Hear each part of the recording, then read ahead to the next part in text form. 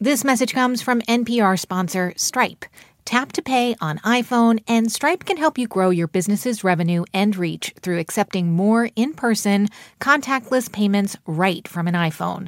To learn how, visit stripe.com/tapiphone. Hey everyone, before we start the show, a bit of news. So some of you may know of another podcast I host. It's called How I Built This, and it's a show about the world's greatest living entrepreneurs.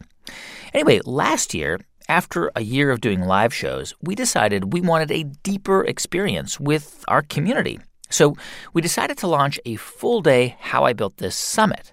And it was so amazing and fun that we're doing it again this year. But this time, we're doing it over 2 days. It's happening October 22nd to 23rd in San Francisco with support from American Express. And this year, we are doubling down on our main stage speakers. You're going to be able to hear from and probably even meet some of the greatest living founders and entrepreneurs in the world, including Sarah Blakely of Spanx, Stuart Butterfield of Slack, Kevin Systrom and Mike Krieger of Instagram, Tarek Farid of Edible Arrangements, David Neeleman of JetBlue, Troy Carter, who managed Lady Gaga, Marcia Kilgore of Bliss, Jen Rubio of Away, and many others, including special surprises. And on top of that, we'll have dozens of side sessions with experts and special guests on everything from the nuts and bolts of starting and scaling your business to ways of thinking in a more innovative and creative way. The food is great, the coffee is great, the party is super fun. The How I Built This Summit is one of the best investments you can make in your own professional and personal development. And most importantly, you will meet people who will become lifelong friends and contacts. So please join us in San Francisco, October 22nd to 23rd at Yerba Buena Center for the Arts. To find out more and to get your tickets, including early bird pricing available for just a few more weeks, go to summit.npr.org. This is the TED Radio Hour. Each week, groundbreaking TED Talks. TED Talks. TED. Technology. Entertainment. Design. Is that really what it stands for? I've never known that. Delivered at TED conferences around the world. The gift of the human imagination. We've had to believe in impossible things. The true nature of reality beckons from just beyond. Those talks, those ideas, adapted for radio. From NPR.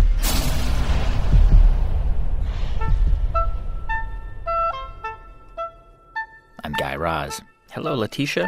Hi, how are you? First of all, is it Leticia? Well, the only person that calls me Leticia is my mother when she's angry, so you can call me Letty. That's Letty. fine. Okay, great. Okay. So, Letty, can you introduce yourself to me, please? My name is Leticia Gasca. I'm an entrepreneur and a researcher. I am co-founder of the movement Up Nights.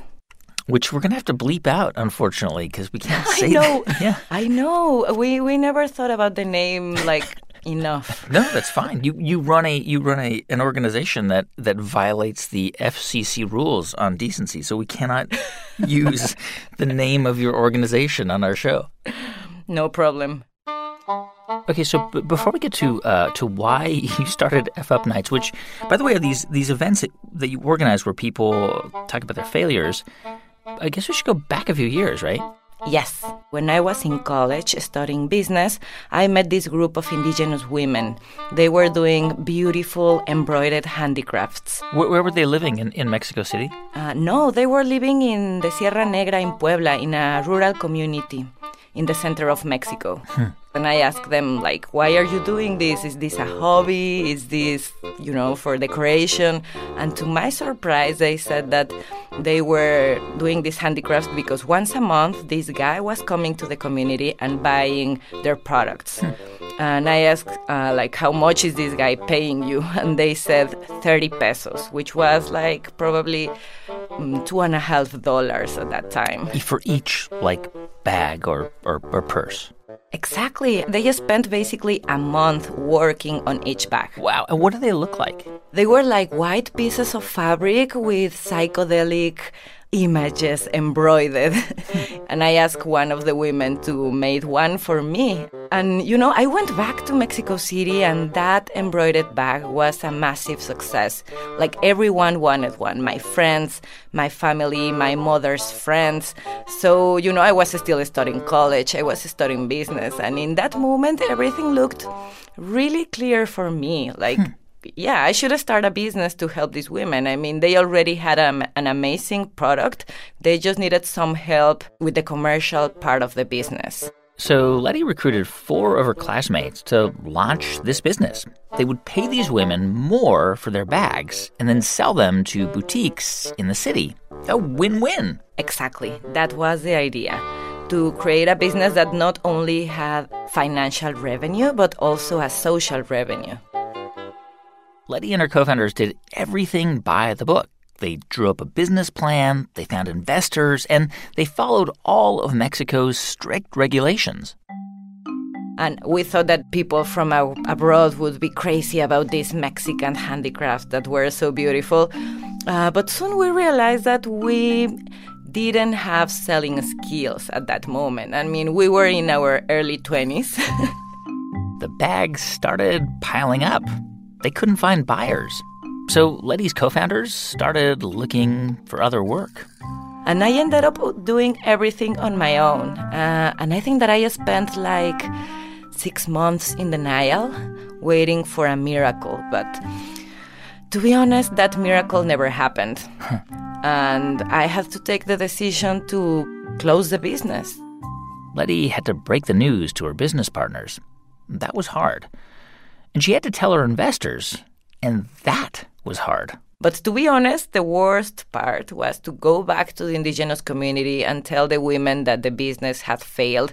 And it was our fault. I mean, they were doing everything in the best possible way. And I felt incredibly guilty, Guy. I started the business to have a positive impact in this community. And when we closed the business, I felt that I had done exactly the opposite. And that broke my heart.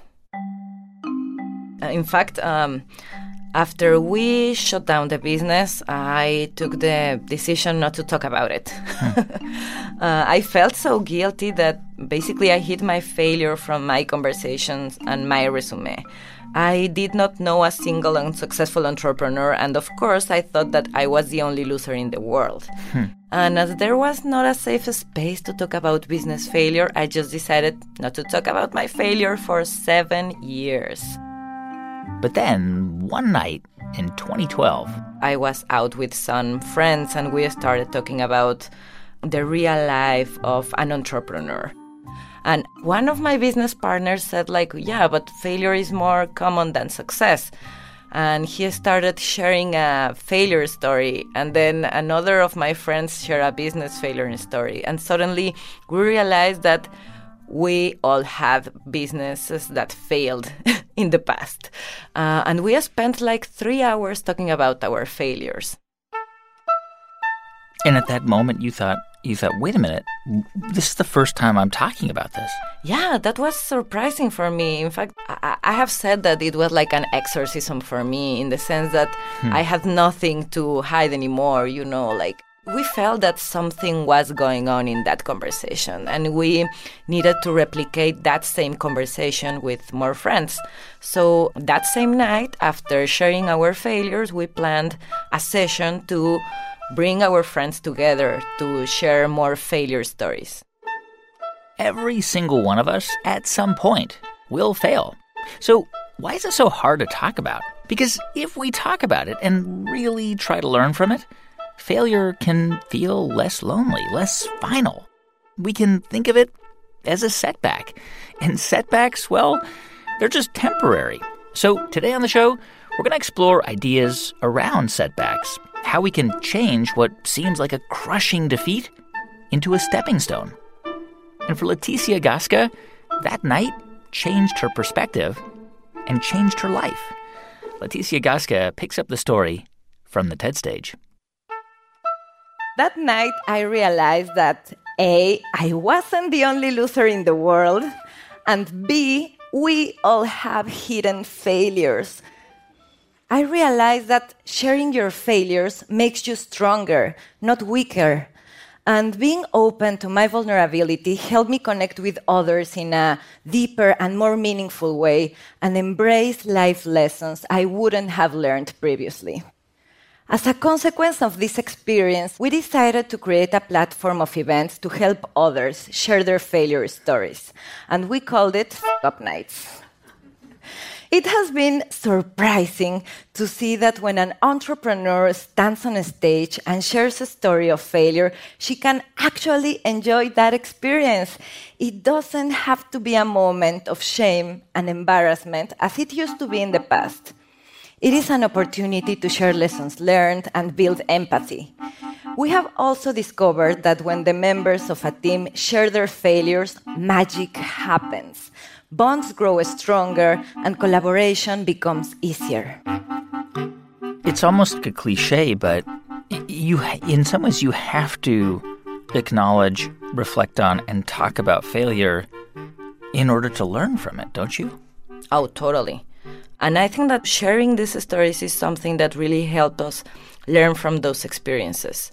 Another thing that I learned is that it's really hard to learn from your failures if you haven't lived all the grief related with failure. You know, I think that somehow when a business fails, that is really similar to losing someone you love. Yeah. Like you are going to be in denial, you're going to be angry, you're going to be sad or depressed, and finally you're going to accept what happened. And the only way to really learn from your failures is to analyze that failure from the perspective of acceptance, where you already know what really happened and you can even say, like, oh, this was my fault. We never imagined that the movement would grow this big. We are in 80 countries now. In that moment, our only intention was to help our friends see that failure is something we must talk about. It is not a cause of humiliation, as it used to be in the past, or a cause of celebration, as some people say. In fact, I want to confess something. Every time I listen to Silicon Valley types or students bragging about failing fast and often like it's no big deal, I cringe. Because I think that there is a dark side on the mantra fail fast. Of course, failing fast is a great way to accelerate learning and avoid wasting time. But I fear that when we present rapid failure to entrepreneurs as their one and only option, we might be promoting laziness. We might be promoting that entrepreneurs give up too easily. I also fear that the culture of rapid failure could be minimizing the devastating consequences of the failure of a business.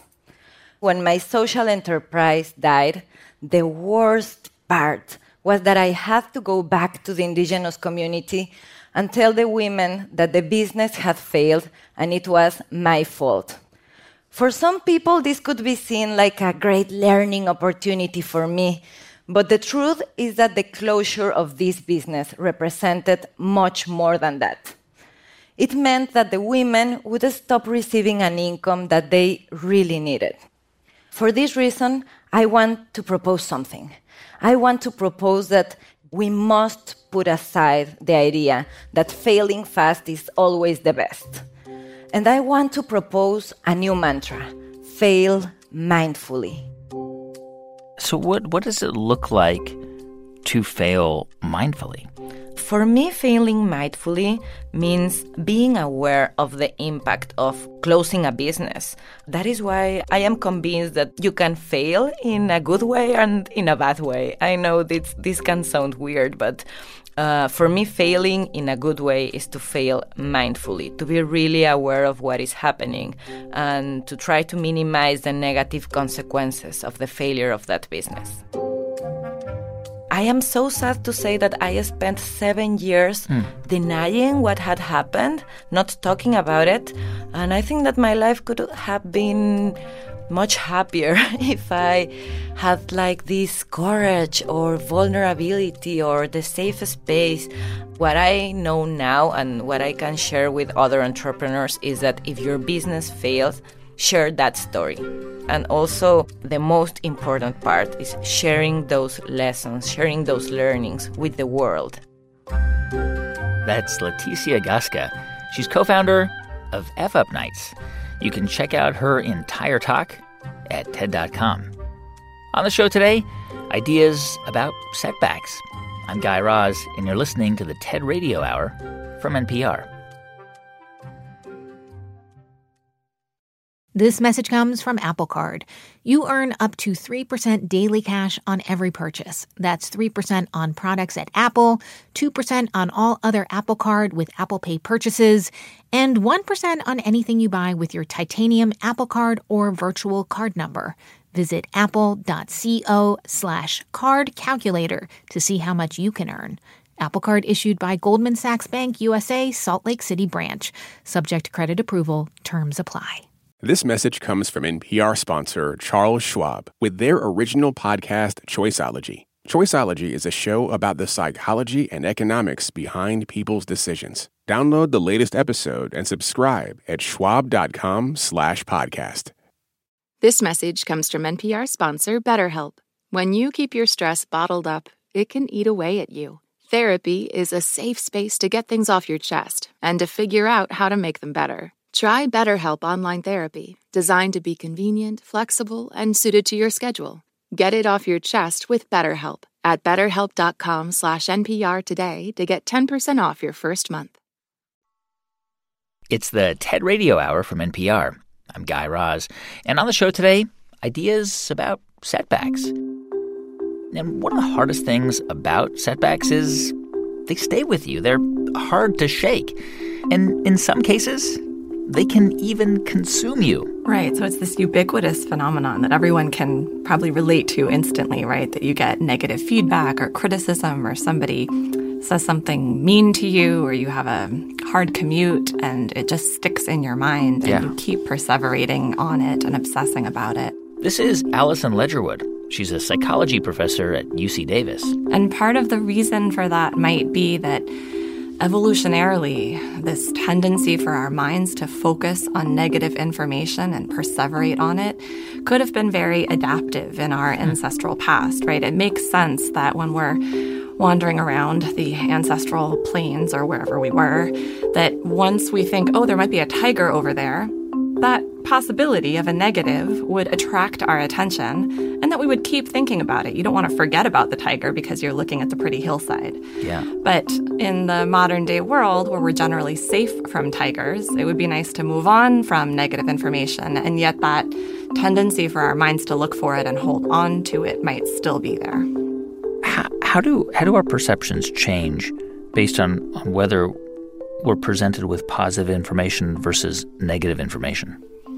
You know, there's a wealth of research across the behavioral and social sciences suggesting that the way that we see the world and the way that we see the proverbial glass changes dramatically, kind of shockingly when you think about it, depending on how the world or the glass is described or framed. So if you focus people's attention on the half-full glass, they tend to like the glass a lot. They think it's a great glass. If you focus their attention on the half-empty glass, they don't like it anymore.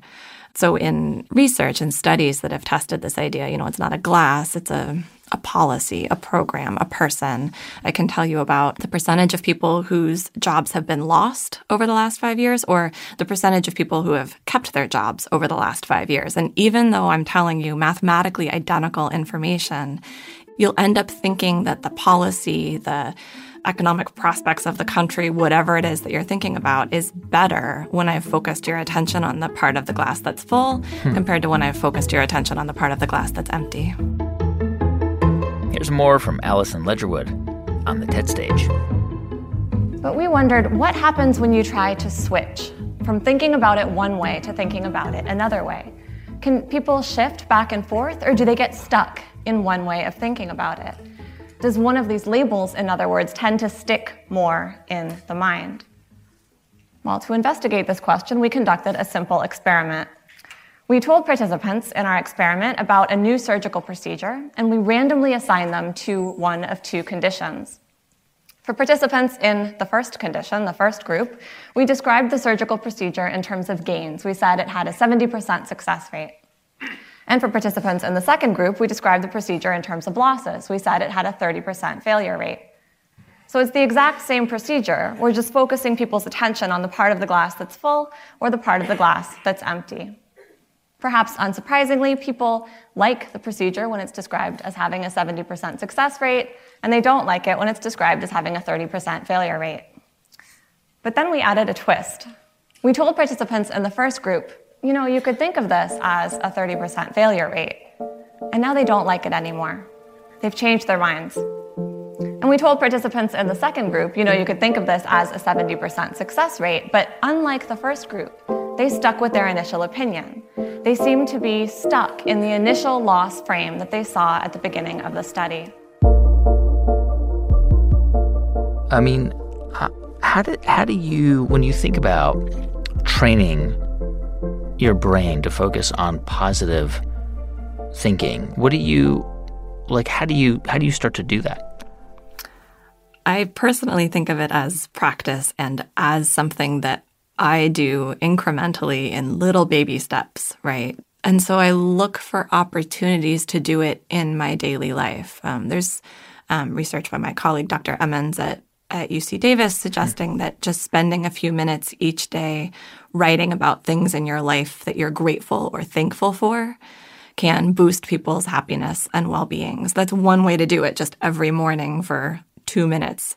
These days, I do it in a more informal way. I try to spend time rehearsing and practicing and sharing the little positive pieces of my day, as opposed to, or maybe it's better to say in addition to, the negative pieces. So, for example, this morning, my toddler decided he's been fiercely independent and he hasn't liked hugs for, several months since he became a grown-up at the age of 18 months or whatever it was. And today he decided that bear hugs are really cool. So I got 5 bear hugs in a row. Would you like a bear hug? Bye. It was pretty much the coolest thing ever in the moment. I felt great. How about a bear hug? Bear hug. And then about 2 minutes later, I also felt great. And about 3 minutes later, that positive feeling started to fade, right? Because I was thinking about all the things I have to do today. And so I made myself go back and think about, the bear hugs. How many were there? There were 5, not 1, not 2, 5 whole bear hugs in a row. I tried to do things, to practice thinking about that 60-second interval in my day that was really great, because without practicing it and rehearsing it and sharing it with other people, it was going to be very fleeting and sort of unfairly fleeting compared to the other little things that are going to happen today.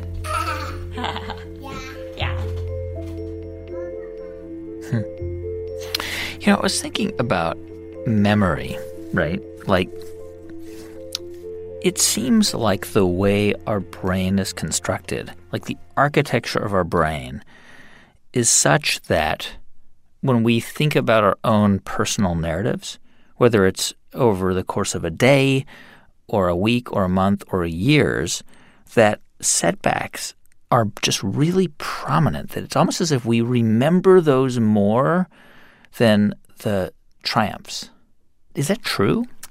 I think it probably is true to the extent that we encode the setback as a negative thing and the triumph as a positive thing, right?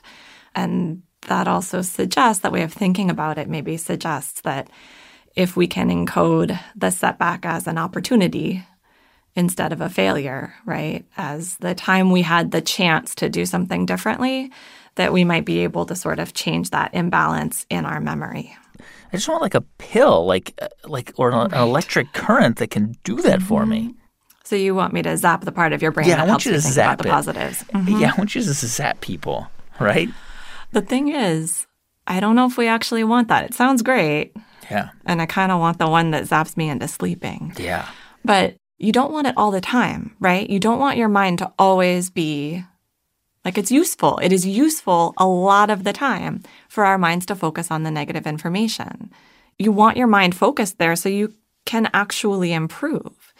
So you wouldn't want me to zap the part of your mind that does that, because you would just be sort of stuck where you are now. You would never be able to learn from your mistakes. You would never be able to do better next time.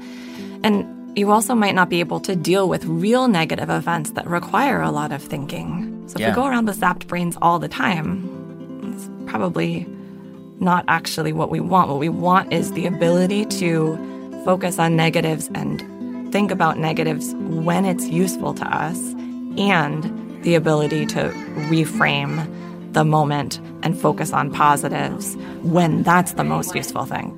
2, 3, oh, everybody! That's Allison Ledgerwood. She's a psychology professor at UC Davis. You can hear her entire talk at TED.com. Everybody's hugging. All right, good night.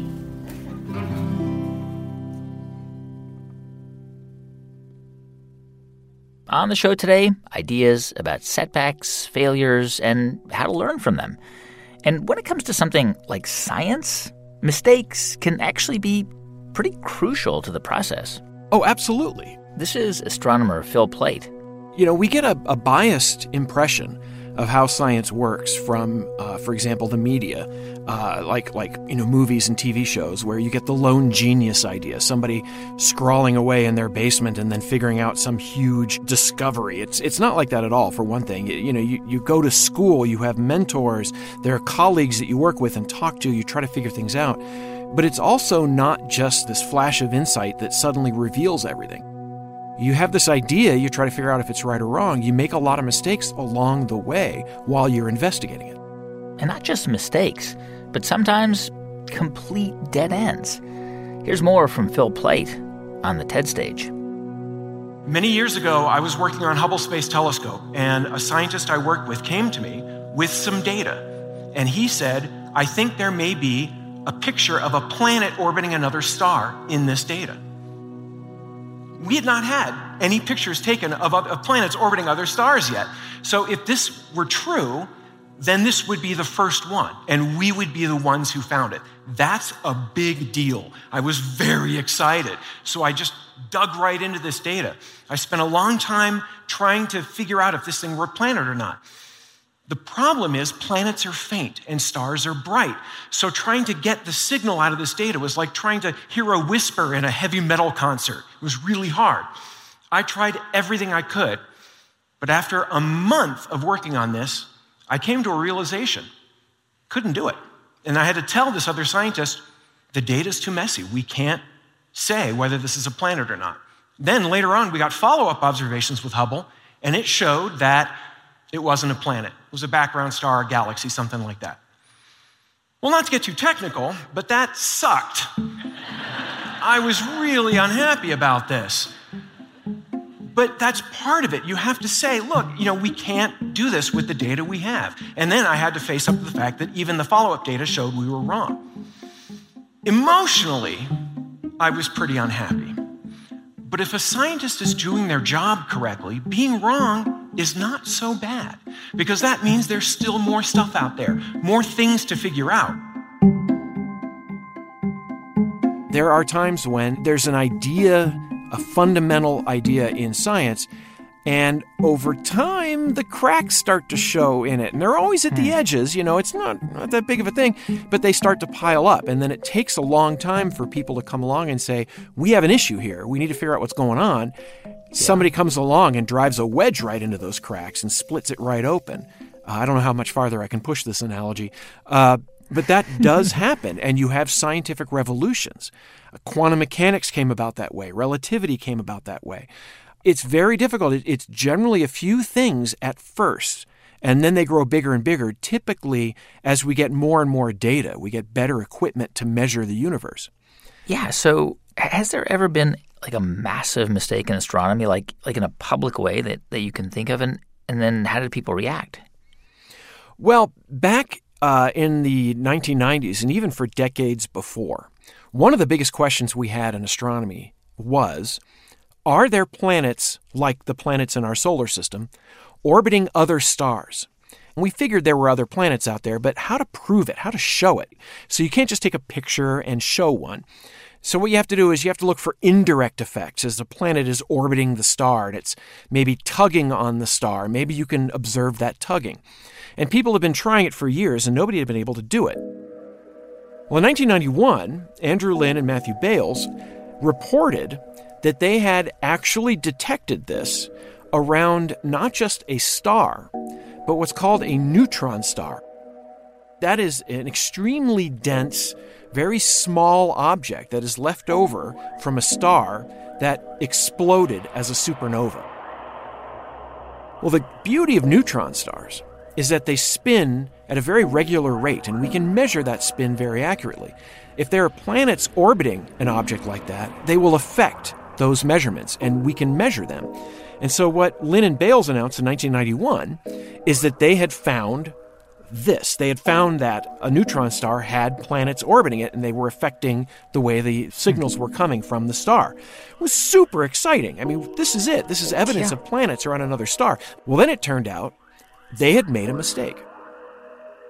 In all of the processing they had done to sort of get this signal out of their data, they had basically neglected to account for some of the Earth's motion around the sun, which affects their observations. And when they realized that and put it in, their planet went away. And that was, as a scientist myself, that is something that is hard to grasp how that must feel when you realize that. After you announced it to everybody. Yeah, that's tough. Yeah. So at another meeting some months later, Andrew Lin basically had to stand up and say, about that result that we had, I apologize. We made a mistake. Here's the mistake we made. Here's how this all works out. When you process the data correctly, that planet disappears. Now, you can imagine a politician doing this and being ostracized from their party, or somebody else admitting this mistake and their company collapses or something like that. But that's not science. What happened at that moment was, at that meeting, everybody started applauding. He got an ovation for saying this, for admitting his mistake and saying, let's not make the same mistake again. He was supported by the scientists because they knew just how hard that admission was and how important it was that we understand what our data are actually telling us. So that, to me, says a lot about how scientists think and how science works. And there's an addendum to the story that I love as well. Right after Lin was done, another astronomer, Alexander Volshan, stood up and said, we actually observed this other pulsar. We processed our data correctly, including the part that the other guys missed. And we found a planet. And in fact, we found 2 planets. And it turns out, he was right. They found 2 planets orbiting this neutron star. A third one was found later. And those were, in fact, the first planets, well, at least announced, that turned out to be real, that were confirmed. And so the story has a truly happy ending. At that point, the floodgates were opened. In 1995, a planet was found around a star more like the sun, and then we found another and another. We kept getting better at it. We started finding them by the bucket load. We started finding thousands of them. We built observatories specifically designed to look for them, and now we know of thousands of them. We even know of planetary systems. This is incredible. Think about that. For all of human history, you could count all the known planets in the universe on 2 hands. 9, 8, 9, 8, 8. But now we know they're everywhere. For every star you see in the sky, there could be 3, 5, 10 planets. We think that planets may outnumber stars in the galaxy. This is a profound statement, and it was made because of science. And it wasn't made just because of science and the observatories and the data. It was made because of the scientists who built the observatories, who took the data, who made the mistakes and admitted them, and then let other scientists build on their mistakes so that they could do what they do and figure out where our place is in the universe. That is how you find the truth. Science is at its best when it dares to be human. Thank you. That's astronomer Phil Plait. He runs the blog Bad Astronomy. You can see all of his talks at TED.com. On the show today, ideas about setbacks.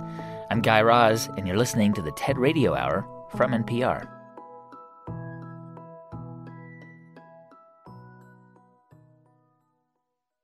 Support for NPR and the following message come from State Farm. As a State Farm agent and agency owner, Lakeisha Gaines is passionate about empowering other small businesses. In the last several years, there are more business owners than we can count. Businesses are opening up quite frequently. And I think that shows the need, the dreams, and the desires of the community to have the independence and to have the financial freedom that's important to them. The reason why it's so important to me to be out there to share information and to educate the community is because I know that a dream doesn't always help you to be successful. You need the competency, you need the wisdom, you need the knowledge. That's where we come in as State Farm agents, our ability to be able to teach over 100 years of experience in this world to say, hey, we got you. You got this, and we got this. Let's do it together. Talk to your local agent about small business insurance from State Farm. Like a good neighbor, State Farm is there. It's the TED Radio Hour from NPR. I'm Guy Raz. And on the show today, ideas about setbacks and how expecting perfection can actually make it harder to learn from and then cope with failure. Anybody who is driven to excel at anything, whether it's sports or music or the arts or dance or, fill in the blank, that there is that quest for perfection. And it's a bit of a double-edged sword because it's that quest that makes you amazing, but it's also the quest to perfection that can destroy you. This is Charlie Haversat, and she actually describes herself as a reformed perfectionist. Yeah, so how did you become that? Well, I think it probably evolved over a couple of major events in my life. Charlie Haversat picks up the story from the TED stage. My conversion to a reformed perfectionist happened many years ago at Madison Square Garden. I was a professional athlete. And one year, I qualified to run in the indoor track and field championships. The event was well attended. It was televised. And as a long-distance runner, I was in awesome shape. It was the National Indoor Track Championships. Wow, so that's a big deal. It's a big deal, yeah. I qualified for the 3,000 meters. There were, I think, 7 or 8 of us who qualified. Me and my parents had traveled to New York City, and they were way up in the stands. And, my coach at the time, obviously, had spent an enormous amount of time preparing me to get ready to go. Yeah. And the race was really late. It was the last event, I think, of the evening before the real race. And I don't think I ran until 10 o'clock at night. So I had all day to kind of, work through getting myself into the zone, so to speak. And how did you do? Yeah, it was pretty clear within the first minute that I was not only not going to win, but was going to struggle that evening. But as the race progressed, I wasn't having a great night, and I came in dead last on national television in front of a huge crowd. Did you feel like a failure because you came in last? I did. Yeah, I did feel like a failure. So you finish this race, you're feeling really bad. But then what happens? You start to reflect on it, and how does that change your perspective? What happened? So there's an expression in running that you're only as good as your last race. So the point is that if you've had a good race, you need to celebrate and move on to the recognition that you're going to need to run again soon, and it might not go that well. And the flip side of that is when you don't run well, you just need to move on. You need to, try to trust your training and just continue, with the next steps. And it's really just about how do I personally deal with failure? Because, it could be a failure. I can try to package it in terms of, it was still a pretty good night and I got there. But it was still, I came in last and that wasn't my goal. And I needed to figure out how I was going to literally move past that. Yeah. I beat myself up on my performance. But the reality is I had trained really hard. I had qualified to compete, and I finished the race. And some days that's all you can ask from yourself. Now, although this is a personal story, it resonates beyond me. We don't have to look very far to recognize how obsessed our culture is with perfection. The term Photoshop is tweeted hundreds of times a day. We spend billions of dollars every year in search of flat abs and shiny white teeth. Soon after my race at the Garden, a researcher by the name of Bob Goldman did a survey of elite athletes. He asked them if they would be willing to take a drug that guaranteed them a gold medal, but that would kill them within 5 years. Over 50% of the athletes said yes. Goldman was shocked at those results. And to make sure that he had accurate data, he repeated the survey another 5 times over the next decade with exactly the same results. So I'm going to ask you a question. If we really think that perfection is an illusion, how do we explain why 50% of elite athletes are willing to die in exchange for that one perfect performance? Deep in our hearts, we all know that there's no such thing as perfection. But it's almost as if we've come to expect that perfection is not only possible, but it's probable.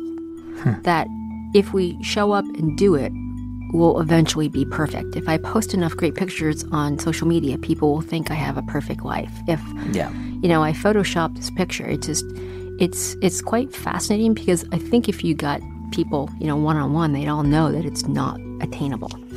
In other words, like the world that we live in now, especially younger people, with social media and this perception of a perfect life, which of course is an illusion, we know that. Right. It actually is making this worse. Yep. Like because perfection or the illusion of perfection seems to be real, even though we know it's not, does it mean that we're more risk averse? We don't even want to risk the possibility of failing? Yeah. So I think that there's 2 parts. I think it kills people's desire to take calculated risks. And then I think it also creates a culture where we don't want to admit we failed. And that sometimes has some really, negative consequences. I was once at a soccer game that was typical of 10-year-olds. The kids were all over the field, and at any given point, you had no idea who had the ball. During halftime, an exasperated parent turned to me and said, "These games are a waste of our time. It's not like any of these kids are ever going to go play professional sports." We've come to expect a World Cup soccer performance out of a game played by little kids. And we're sending our children the message that when they don't deliver that performance, they shouldn't bother to play at all. We can make a huge step forward by giving our kids a break. The pressures that our children feel from sports pale in comparison to the social and academic pressures they face as they grow up in a globally complex world. If we give our children permission to pursue good enough, we will grow adults who, as the future CEOs and political leaders, are willing to compromise. So, this is the thing, right? Like, on the one hand, striving for perfection can drive people crazy and can lead you to be sort of destructive in some ways or to, kind of neglect relationships and other things in your life. But on the other hand, striving for perfection can mean really working hard at something, really trying to do it well, whether it's running or whether it's your profession. Even if the result isn't perfect, the striving for that perfection means that the result is probably going to be really good, right? It is, and I would argue that the striving for it is what the goal is and not the perfection in itself. And that's where, I keep coming back to, was it good enough?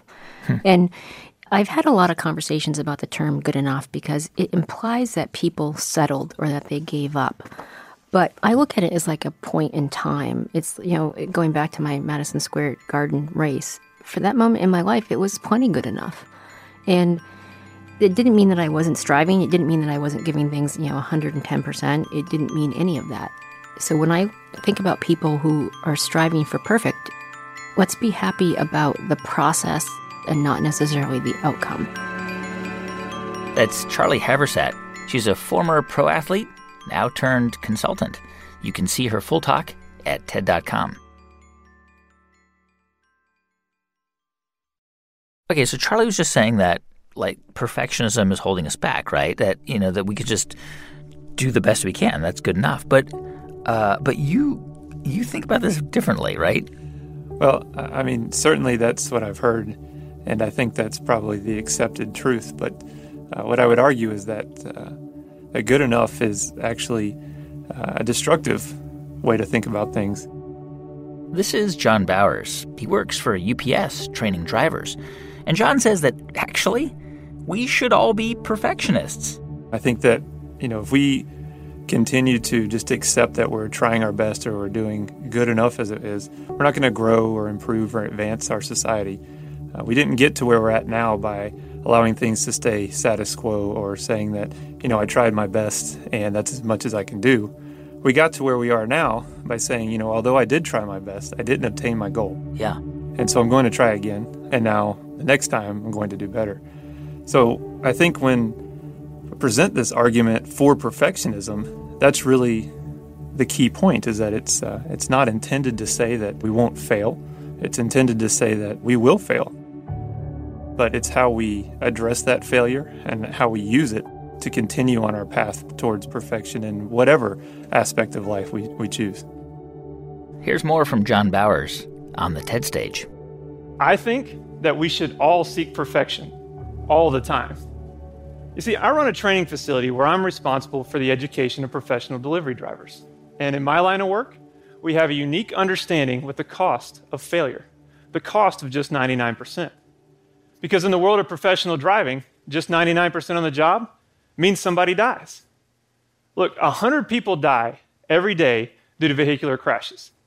That's like the equivalent of 4 commercial airliners crashing every week, yet we still can't convince ourselves to pay perfect attention behind the wheel. So I teach my drivers to value perfection. It's why I have them memorize our 131-word defensive driving program perfectly. And then I have them rewrite it. One wrong word, one misspelled word, one missing comma, it's a failed test. It's why I do uniform inspections daily. Undershirts are white or brown only. Shoes are black or brown polished leather, and frankly, don't come to my class wrinkled and expect me to let you stay. It's why I insist that my drivers are on time. Don't be late. Not to class, not to break, not to lunch. When you're supposed to be somewhere, be there. You see, I do this so that my students understand that when I'm training them to drive a car and I say, clear every intersection, they understand that I mean every traffic signal, every cross street, every side street, every parking lot, every dirt road, every crosswalk, every intersection without fail. So I don't allow my drivers to lose focus, and I don't accept anything less than perfection out of them. And you know what? I'm tired of everybody else accepting 99% is good enough. I mean, being less than perfect has real consequences, doesn't it? If our doctors were only 99.9% correct, then every year, 4,453,000 prescriptions would be written incorrectly, and probably even scarier, 11 newborns would be given to the wrong parents every day in the United States. Trying our best is not good enough. I mean, when you put it like, so this whole episode is about setbacks and how you bounce back from setbacks.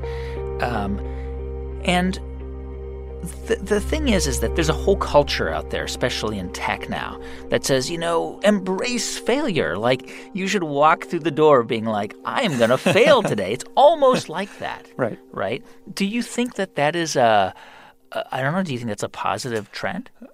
I think that, in many ways, that trend is not different than what I'm saying. We absolutely will fail. And so I think in the tech industry, that's really the mantra, is that, you cannot be afraid to fail. Now, I think the difference and the dangerous point of that mentality is when we say that, failure is okay, and that's the end point, that we're just going to accept the fact that we couldn't do any better, that we, quote, tried our best, and that's the end of the road or the avenue, so to speak. So in many ways, that don't be afraid to fail, go for it, is the same message that I'm presenting when I'm presenting the idea of working towards perfectionism. It's just the outcome of that has to be, when I do fail, how do I react to that failure? I guess what I'm wondering is, like, when you talk about perfection as like a North Star or a goal or the thing we should strive for, you implicitly accept that it's actually impossible to be perfect all the time. But by striving for it, you are going to achieve something more meaningful for you and for the people that you serve. I guess, is that sort of what you're saying? Yeah, I think that's a very accurate way to depict what I'm saying when I think that I say that we should value perfectionism. It's, understanding it's not an attainable goal, but having that as the goal and settling for nothing less is ultimately going to drive us closer to that perfection point. Knowing that we won't reach there, but if we continue to set that as a goal, we're going to continue to drive closer to it. Trying to be perfect is so stressful, right? And Oprah talked about it, universities study it. I bet your high school counselor even warned you about it. Stress is bad for us, isn't it? Well, maybe. But to say that seeking perfection is too stressful is like saying that exercise is too exhausting. In both cases, if you want the results, you got to endure the pain. So truthfully, saying that seeking perfection is too stressful is just an excuse to be lazy. But here's the really scary part. Today, doctors, therapists, and the nearly $10 billion a year self-help industry are all advocating against the idea of perfection, under this guise that somehow not trying to be perfect will save your self-esteem and protect your ego. But see, it's not working, because the self-help industry today has a high recidivism rate because it's more focused on teaching you how to accept being a failure and lower your acceptance level than it is about pushing you to be perfect. See, these doctors, therapists, and self-help gurus are all focused on a symptom and not the illness. The true illness in our society today is our unwillingness to confront failure. See, we're more comfortable resting on our efforts than we are with focusing on our results. Like at Douglas Jerome High School in Ohio, where they named 30% of a graduating class valedictorian. I mean, come on, right? Somebody had the highest GPA. I guarantee you it wasn't a 72-way tie. If we continue to cultivate this culture where nobody fails or nobody is told that they will fail, then nobody's going to reach their potential either. Failure and loss are necessary for success. It's the acceptance of failure that's not. Michelangelo is credited with saying that the greatest danger for most of us is not that our aim is too high and we miss it, but it's too low and we reach it. Failure should be a motivating force, not some type of pathetic excuse to give up. So, I have an idea. Instead of defining perfectionism as a destructive intolerance for failure, why don't we try giving it a new definition? Why don't we try defining perfectionism as a willingness to do what is difficult to achieve what is right? You see, then we can agree that failure is a good thing in our quest for perfection. And when we seek perfection without fear of failure, just think about what we can accomplish. We could stop living in a world filled with the consequences of good enough. Thank you. That's John Bowers. He runs training programs for UPS. You can find his full talk at TED.com. 'Cause she knows life has its little ups and downs, like ponies on a merry-go-round. And no one grabs a brass ring every time, but she don't mind. I don't mind. Hey, thanks for listening to our show on Setbacks this week. If you want to find out more about who was on it, go to ted.npr.org. And to see hundreds more TED Talks, check out the TED app or TED.com. Our production staff at NPR includes Jeff Rogers, Sanaz Meshkinpour, Janae West, Neva Grant, Casey Herman, Rachel Faulkner, Diba Motasham, James Delahousie, and J.C. Howard, with help from Daniel Shukin and Katie Monteleone. Our partners at TED are Chris Anderson, Colin Helms, Anna Phelan, and Janet Lee. I'm Guy Raz, and you've been listening to Ideas Worth Spreading right here on the TED Radio Hour from NPR.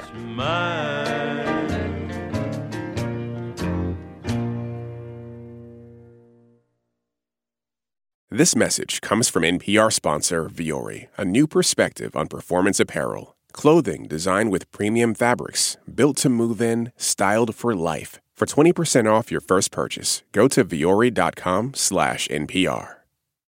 Support for NPR and the following message come from IXL Online. Is your child asking questions on their homework you don't feel equipped to answer? IXL Learning uses advanced algorithms to give the right help to each kid, no matter the age or personality. One subscription gets you everything. One site for all the kids in your home, pre-K to 12th grade. Make an impact on your child's learning. Get IXL now. And NPR listeners can get an exclusive 20% off IXL membership when they sign up today at IXL.com/NPR.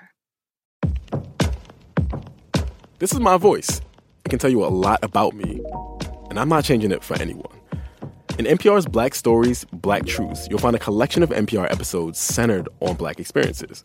Search NPR Black Stories, Black Truths wherever you get your podcasts.